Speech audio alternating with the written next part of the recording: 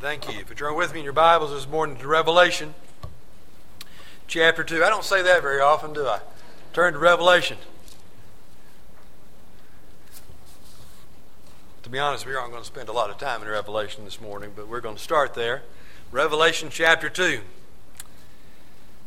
and verses 8 through 11. We're continuing our series of sermons on the person and work of the Holy Spirit, and now the fruit of the Spirit, and we're to the seventh fruit of the Spirit, which is faithfulness.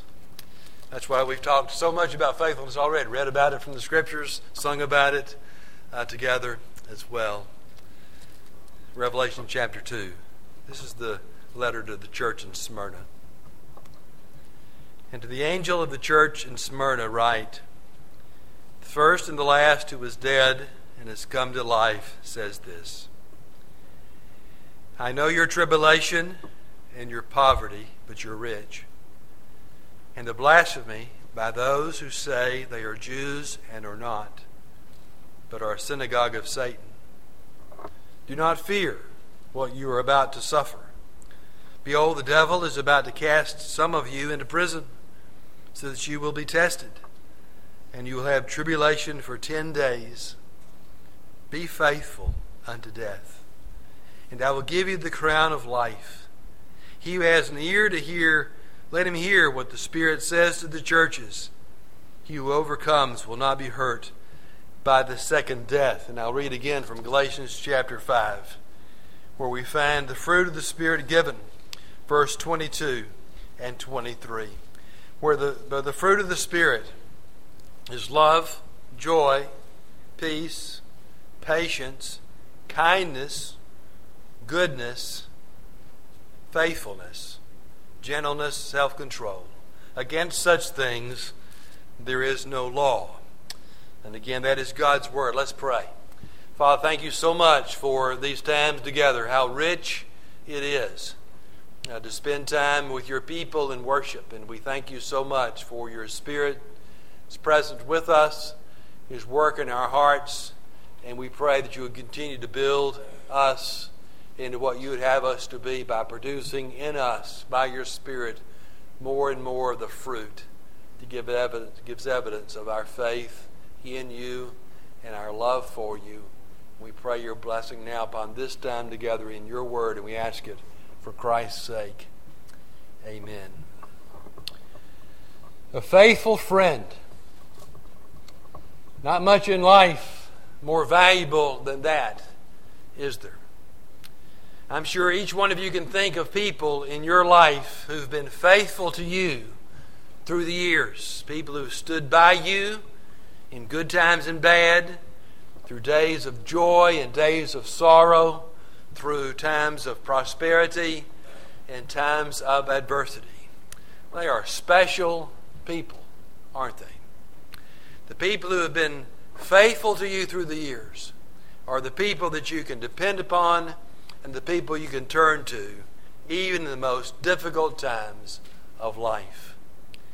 And that's what we're talking about when we come to the seventh evidence of the fruit of the Spirit in the life of a believer. It's not just faithfulness, however, to each other and faithfulness in our relationships, but it's also faithfulness to God as well. A Spirit-filled Christian, a believer who is filled with the Spirit and walking in the Spirit, is a faithful person, a faithful friend, a faithful Christian, a faithful husband, a faithful wife, a faithful parent, a faithful employee. It covers every area of life. Faithfulness flows from faith. If you have a King James Version of the Bible, you'll notice that this fruit of the Spirit is listed as faith. But the Greek word Paul uses here takes us a step beyond faith to faithfulness. But what you need to understand is those two concepts are very closely related. Your faithfulness flows from your faith. The stronger your faith in God, the greater will be your faithfulness.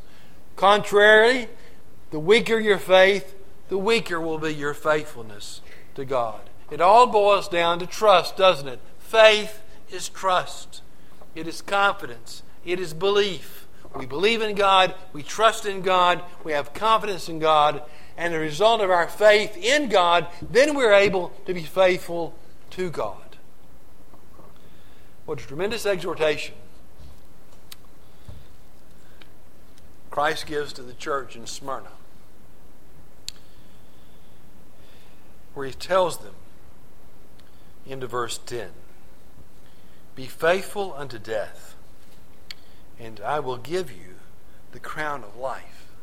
Now that exhortation is given in the midst of Christ telling them that bad times are coming. They're going to suffer.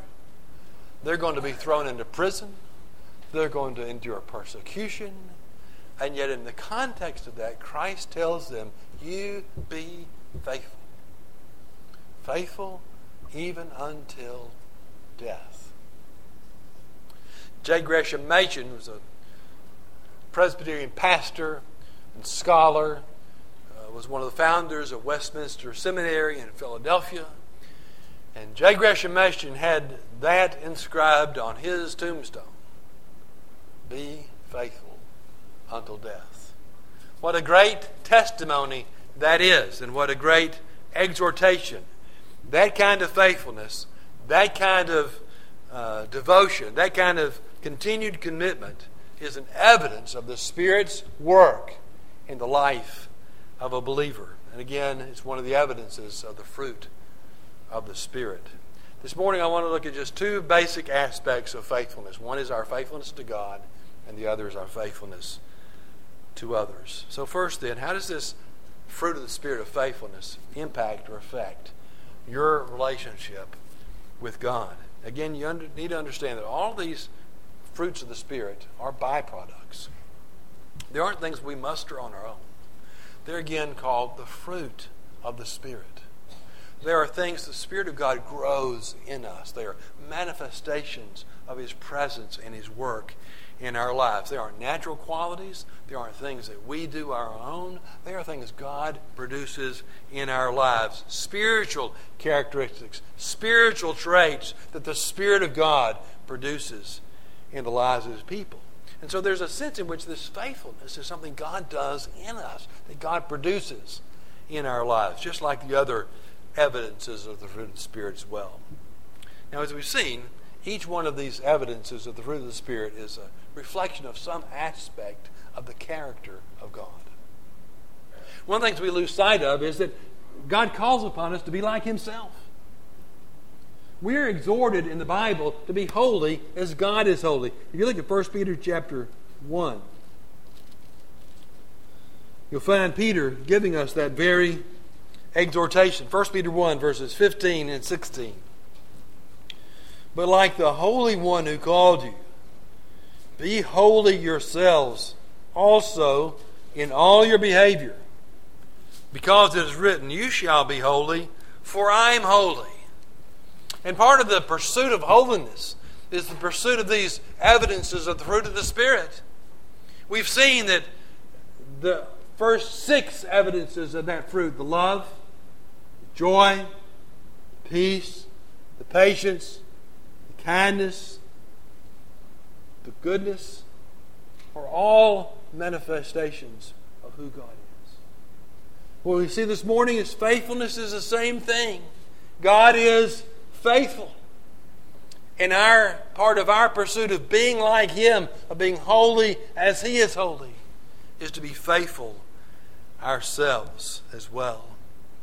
It is one of the basic, fundamental, and glorious truths of Scripture that God is faithful. And to say that God is faithful is to say that He is completely true to Himself and to His promises. Listen to me now. God is one in whom you can have confidence. He's one upon whom you can depend with absolute certainty. He is one in whom you can trust without any doubts. When God says something, you can believe it. If God says something is going to happen, you can expect it to happen. God's faithfulness is based on the fact that He does not change and that His word is always sure. You see, to say God is faithful is to mean that God is always there. He has promised never to leave you and never to forsake you. So no matter where you are, no matter what you encounter, no matter what you experience in life, God is always there.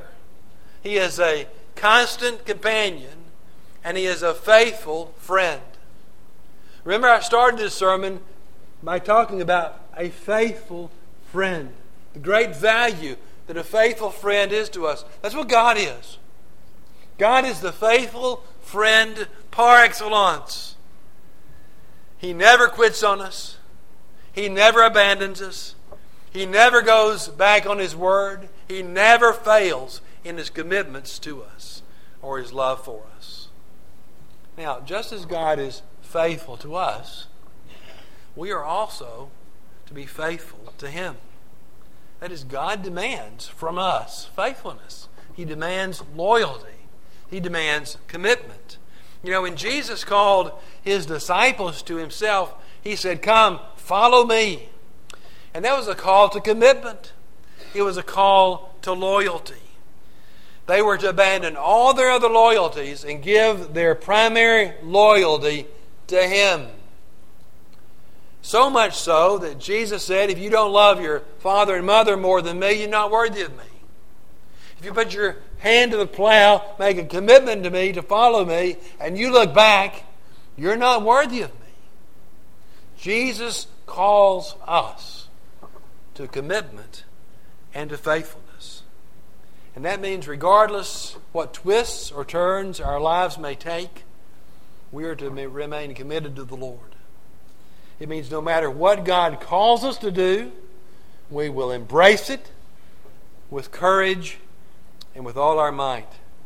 It means that no matter how dark the road, how difficult the path, how painful the experience, how grievous the circumstances, we keep on keeping on for the Lord, trusting daily in Him. I've had you praying over the last couple of months for my first cousin, Dwight Erickson, and his family. 10 weeks after he was first diagnosed with his cancer, Dwight was dead at 51 years of age. Their lives, Dwight and Carla's lives, suddenly, upon his diagnosis, began to spiral out of control. From one diagnosis to another, from one doctor to another, from one hospital to another, from one treatment to another.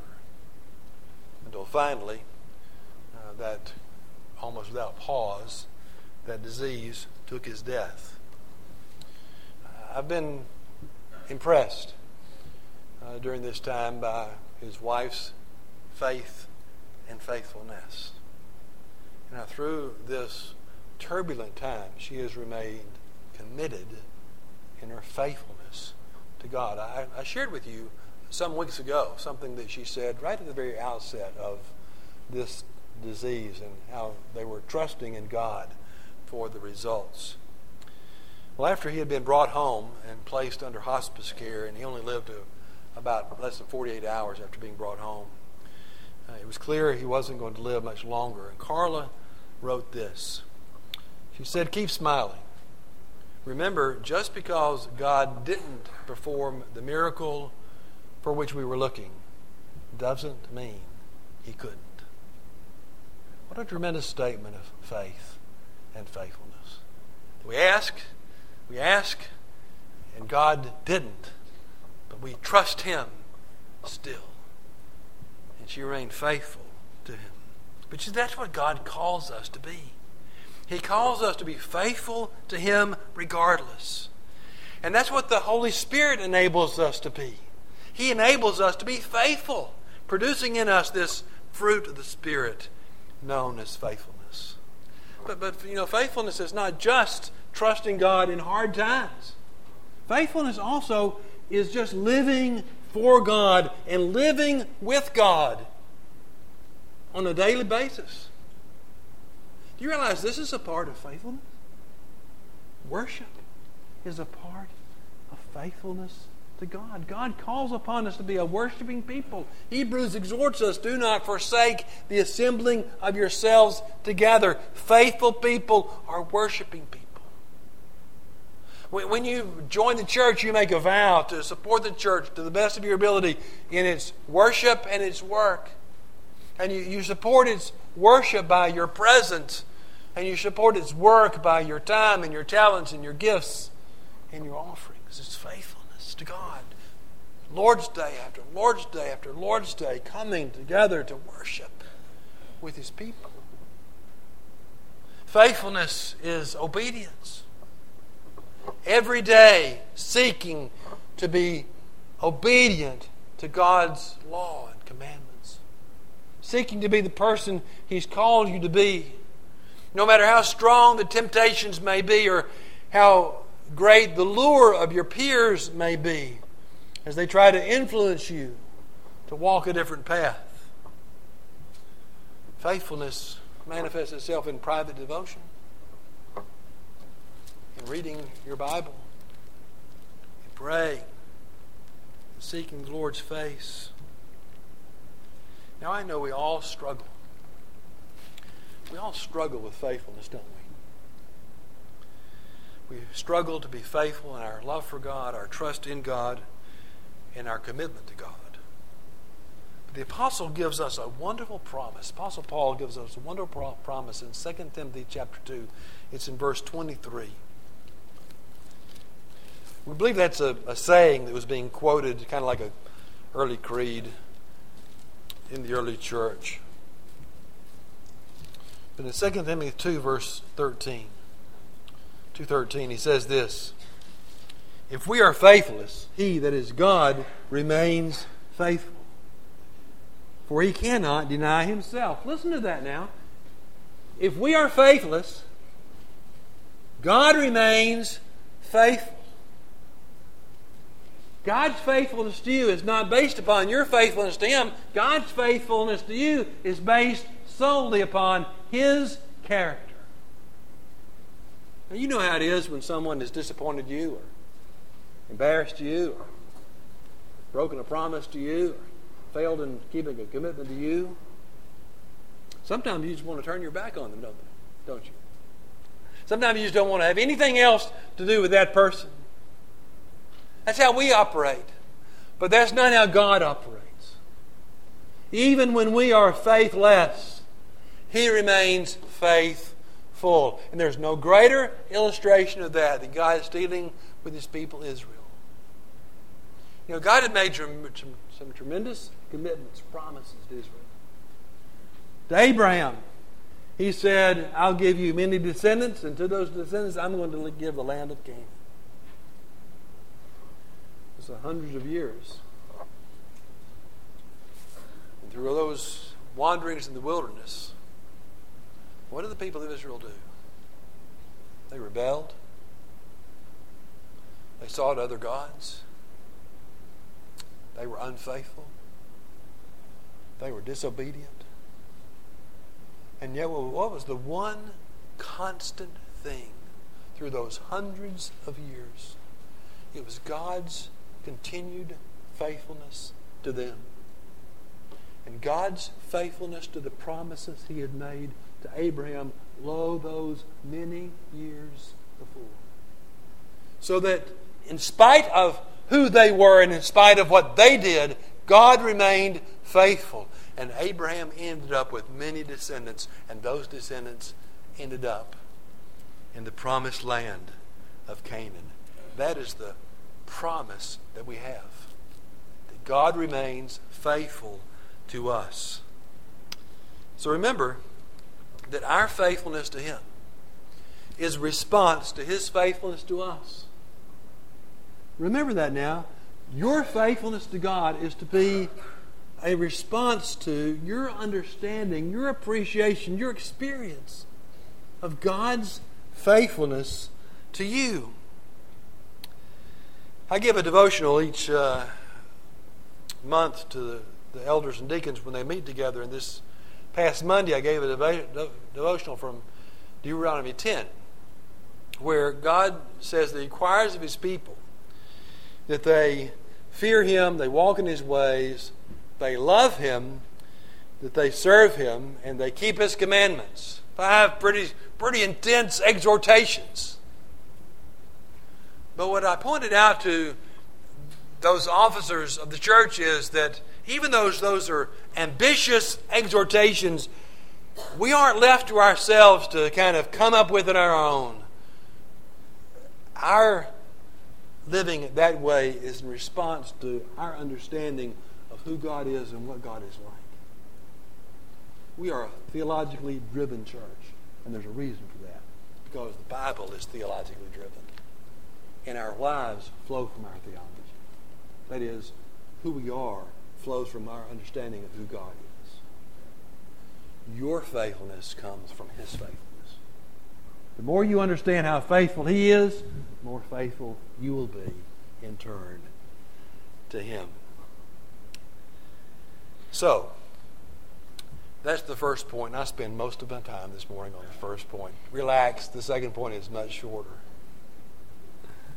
But how does our faithfulness show itself? How does this fruit of the Spirit of faithfulness show itself in our relationship to others? It seems to me it boils down to 2 things: keeping your promises and keeping your vows. As we've seen, God's faithfulness is in part His keeping His promises and the vows He's made to us. And we're faithful in keeping our vows to God and our vows to other people. So there's a close connection between this evidence of the fruit of the Spirit and your integrity. To show faithfulness on a daily basis is simply to live with integrity. That means living consistently from one day to the next. You know, the basic root of God's faithfulness, as we've seen, is that He does not change. He doesn't act one way one day and completely differently another day. And that's the root of what it means for us to be faithful too. It's for us to be consistent. You see, your values do not change based upon the company you keep. Your priorities don't change based upon the priorities of others around you. Your behavior does not change when you are alone and people are not looking. Faithfulness is consistency. Faithfulness is also keeping your word. A man of faithfulness is a man of truthfulness. The book of Proverbs is full of warnings about lying, deceit, avoiding the truth, misrepresenting the facts. The Bible says that someone who has a consistent problem telling the truth has a deep spiritual problem. In fact, if you can't tell the truth consistently, you're probably not converted. Proverbs tells us one thing God hates is a lying tongue. Why do I bring that up here? It's because telling the truth is a part of faithfulness. How can people trust us if we don't tell the truth? Faithfulness is being true to your word. If you say it, do it. If you make a commitment, keep it. If you promise someone you'll be somewhere, be there. It is a matter of our faithfulness to the Lord's goodness to us, and then to apply it to our home and families, as I've been trying to do all the way through this series. Faithfulness means that you keep the vows that you made when you married and when you baptized your children. When you stand before God and make vows in the presence of God and these witnesses to your spouse, God expects you to be faithful to them. You're promising to be committed to them above all others. Promising to forsake all others, to give yourself to them alone. Promising to stay with them for the rest of your life. Promising to do that regardless if they are healthy or sick, or they hit the jackpot or end up in poverty. whether they're in good times or bad. Faithfulness is keeping your word, keeping your promises, keeping your vow that you made. In our context here in the Presbyterian Church, when we baptize our children, we again take vows. You promise to raise your children in the nurture and admonition of the Lord, to teach them the truths of our faith, to pray with and for them, and to give them every opportunity to embrace Christ as their Savior. A significant part of being a parent is being faithful to the vows you make before God to raise that children that way. See, vows are important. Vows are important to God. In fact, the Bible says it's better not to make one than to make it and not keep it. In every wedding ceremony I perform, I say that. I tell the couple in private in counseling, and I warn them ahead of time that when we get to the vows, I'm going to say something about the significance of the vow. And I tell them publicly, it's better for them not to make it than to make it and not keep it. Vows, promises, commitments are a part of our faithfulness. It's an essential part of everyday life. One more verse before we close. Proverbs 25. Again, the book of Proverbs is a rich book about faithfulness, integrity, truthfulness. While you're turning there, I'll just tell you, if you're having trouble, I tell people this, if you're having trouble devotionally, having trouble reading your Bible on a daily basis, just read a chapter of Proverbs every day. There are 31 chapters in the book, 31 days in most months. You can keep up with where you are. Just look at the calendar. You know what chapter you're supposed to read that month. I still do that. Proverbs chapter 25